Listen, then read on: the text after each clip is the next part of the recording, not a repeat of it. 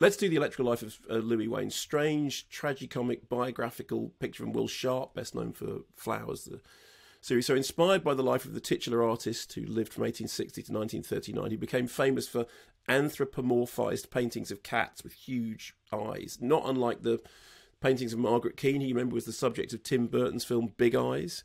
I think we interviewed. We did an interview for that. In fact, there is a bit of a kind of Burton-esque, off-kilter fantasy element at work here. Benedict Cumberbatch is Louis Wain, who is an eccentric inventor. Claire Foy is Emily, the love of his life, with whom he strikes up an initially awkward relationship, but in whose company he finds purpose, and without whom he is bereft.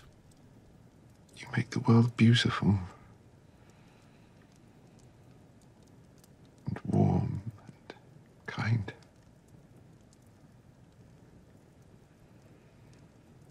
I just wanted to say thank you for that before it's too late.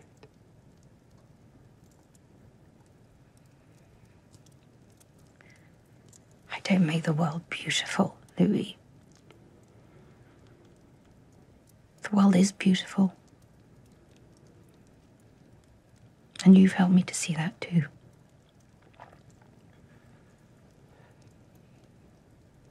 Just remember, however hard things get, however much you feel like you're struggling, the world is full of beauty. And it's up to you to capture it, Louis. To look. And to share it with as many people as you can.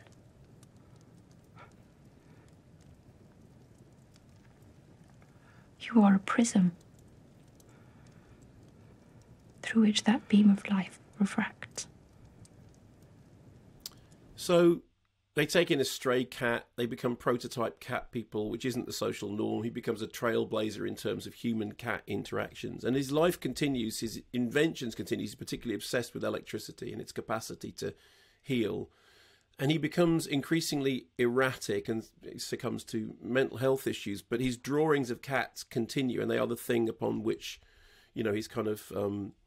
his career is based. It's a very strange film, designed to within an inch of its life, skirting the boundaries of fact and fiction.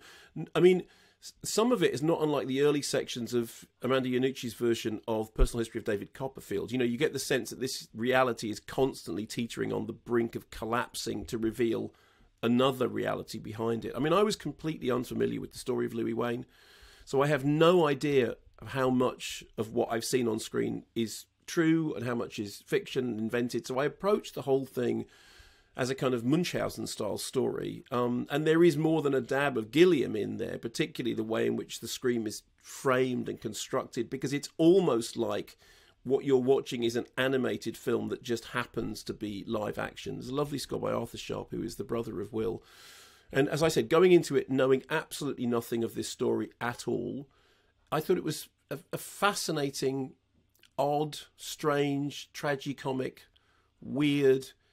You know, a lot of the time you're thinking, where is this going? But in a rather intriguing way, in a rather enchanting way. And I do like the fact that, like I said, it looks like an animated film that just happens to be live.